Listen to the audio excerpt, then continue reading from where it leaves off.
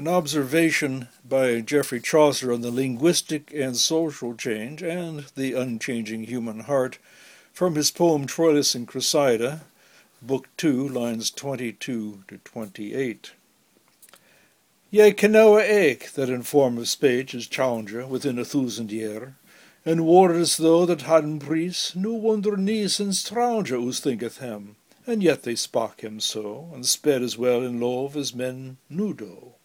Ek for to win in love in sundry ages, in sundry londes, sundry ben usages.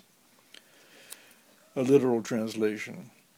You know also that in form of speech is changed within 1,000 years, and words then that had value, now wondrously quaint and strange they seem to us, and yet they spoke them so, and fared as well in love as men now do. Also, for to win love in sundry ages, in sundry lands, sundry are the usages.